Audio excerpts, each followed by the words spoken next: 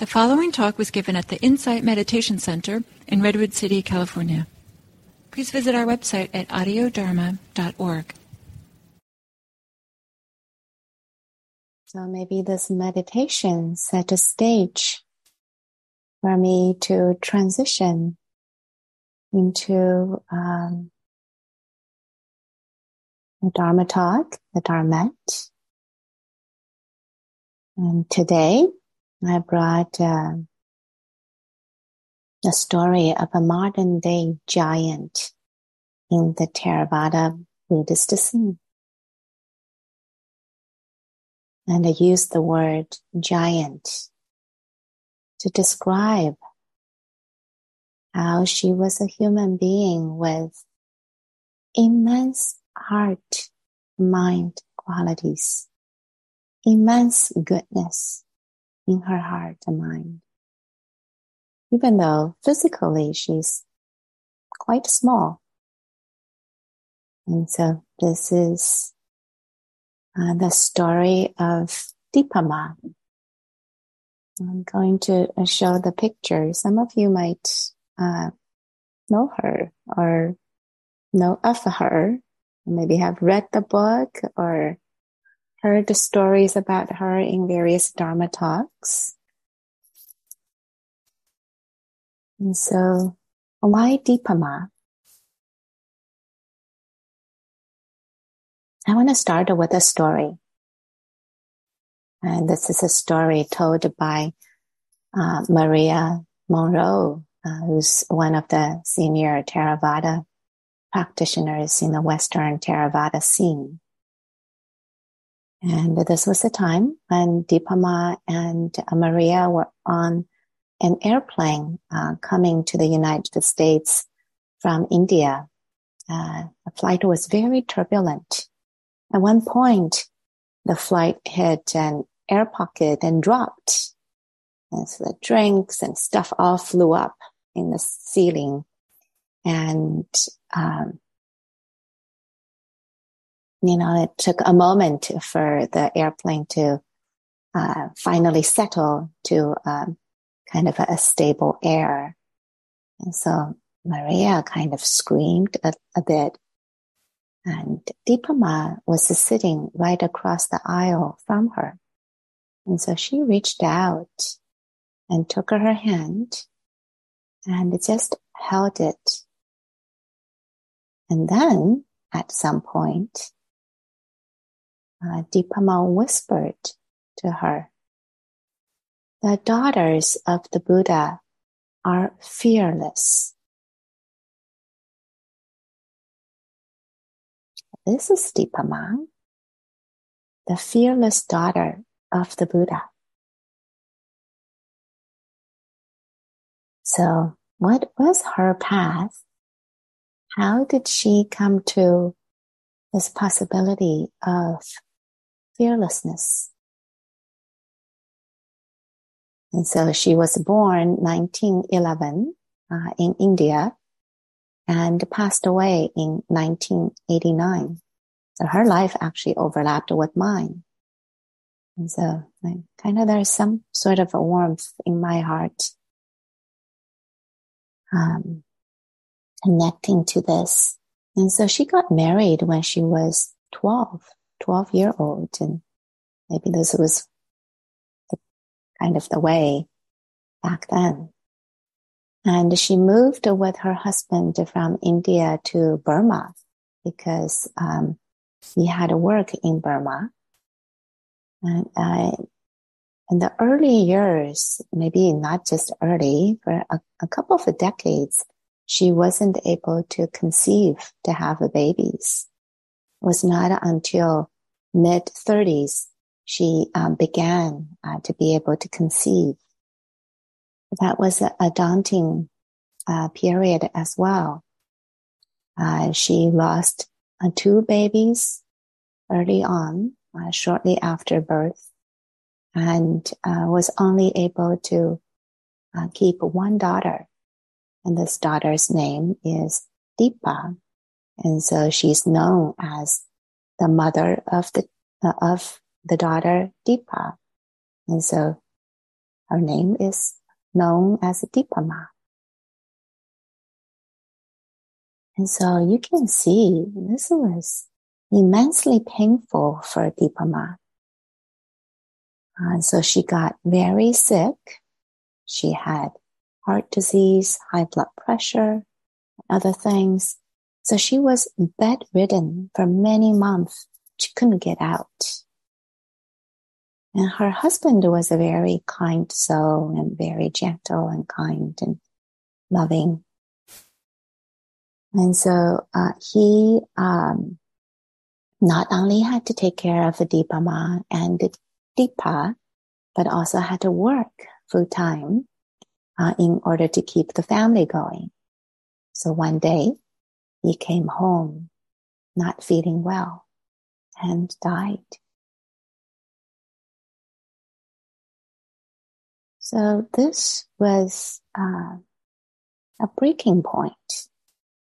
And Dipa was in her early 50s without health, work, support, and had to support her young daughter. And without health. And so she didn't know what to do anymore. And ever since she was a little girl, so she always wanted to meditate. So she decided that she had to go visit a meditation center in Burma. She didn't know what else to do. So she sorted out all her belongings and give it to her neighbor and asked them to take care of Dipa. And in her own mind, she thought she would never return, probably. And so she went on to her first meditation retreat. When she arrived at the center, she was offered with some basic meditation instructions and a room. And so she began to practice. And very quickly, she got very concentrated. And she was so concentrated that one day she didn't realize a dog was biting her leg. She couldn't move. She just thought she couldn't move her leg, but she wasn't aware that the dog was biting her leg. Not until she turned around and looked at the dog. And well, the dog bite made her very weak. And so she was sent home. And she didn't complete her first retreat. And yet, just with some of the basic meditation instructions, she began to practice at home, whenever and however she was able to do it. And she also had an opportunity to meet a teacher who actually spoke her own language in her home state. And I didn't mention that, she was living in Burma and she didn't speak the local language. That was yet another challenge. And so this new teacher, whose name is Anagarika Munindraji, taught her meditation. And so with these instructions, she progressed rather quickly and dramatically within some period of time. And the Dharma began to transform her in ways that she could never have imagined. First, her blood pressure was gone. High blood pressure was gone. And she was no longer so sickly all the time. And she had much more energy. And this offered such immense trust and faith in the practice. And quickly, she had deep insights into the Dhamma. And so she just gave herself completely over to the practice. And so this was what was said in the descriptions about her. That even as a widowed single mother trying to undertake her spiritual path within the confines of a patriarchal and hierarchical Buddhist monastic system, Dipa never doubted that she could reach the highest goal. At that time and place, there was no such thing as the women's liberation movement. Dipa simply liberated herself. And so she once remarked, "I had no fear, and I am at peace now."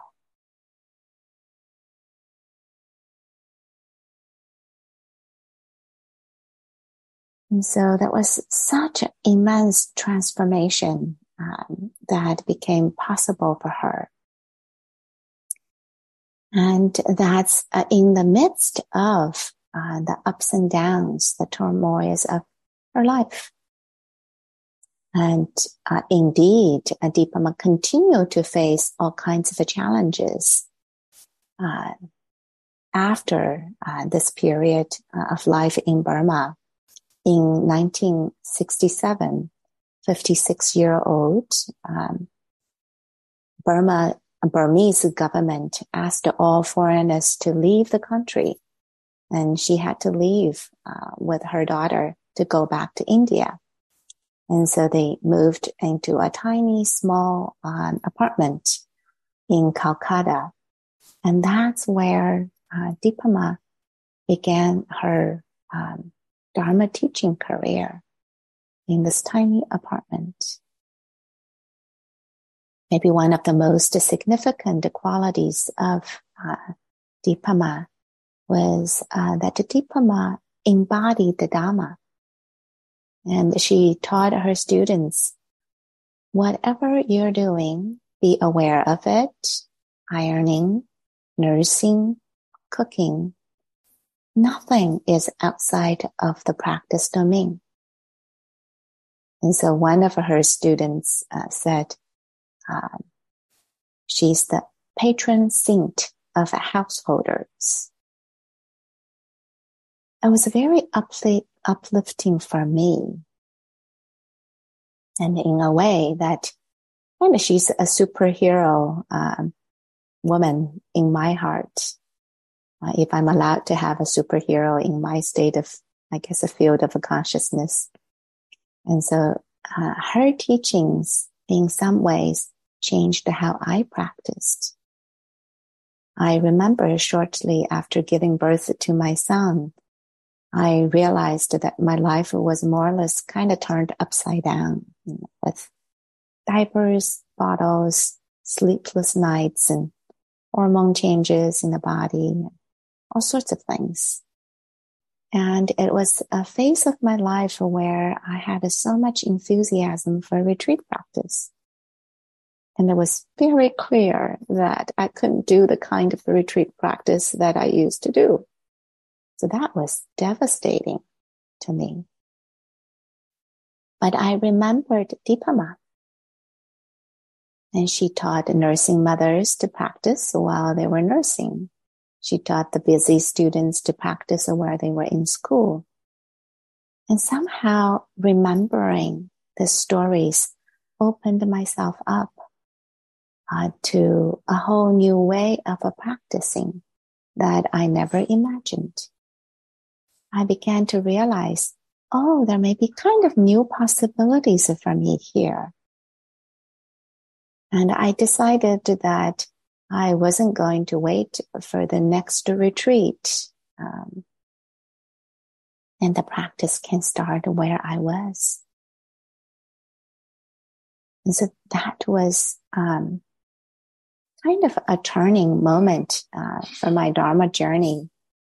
And my practice began to expand gradually and little by little.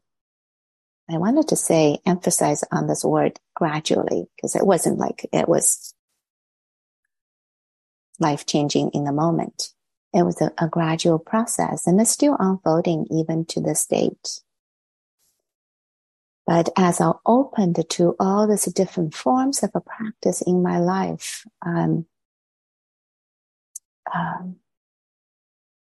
it enriched my practice, deepened it, and I had so much confidence and trust in it.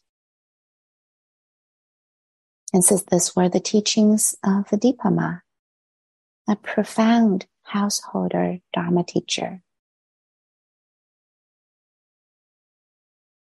And she was said that Dipama's path wasn't attached to a particular place, teacher, lifestyle, or the monastic model.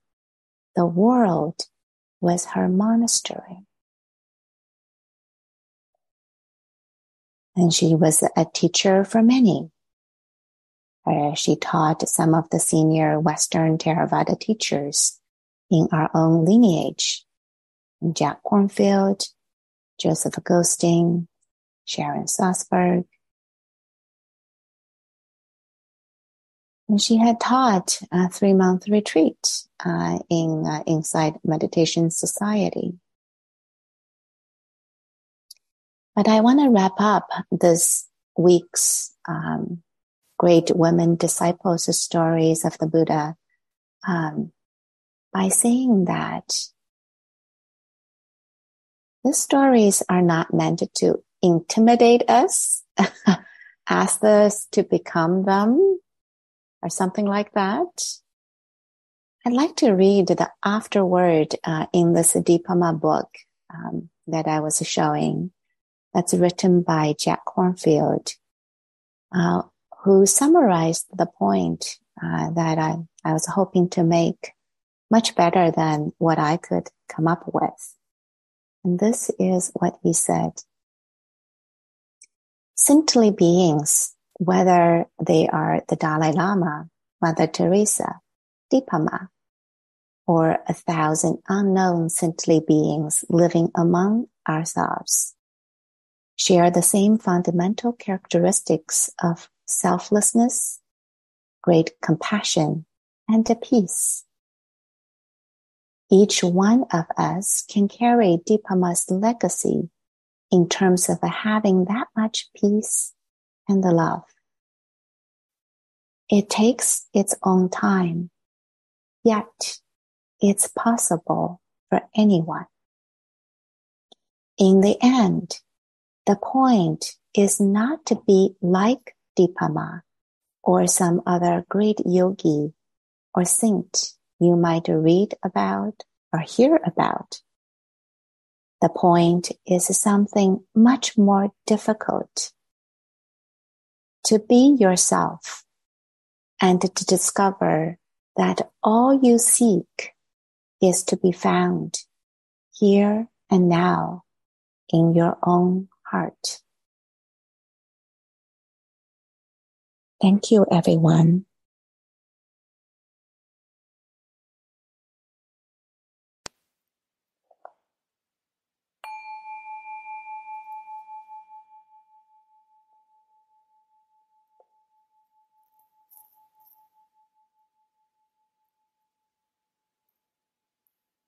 It was so good to be with you all this week. And you will be accompanied by Diana Clark, my Dharma sister. And so you'll be in good company. And so be well, everyone.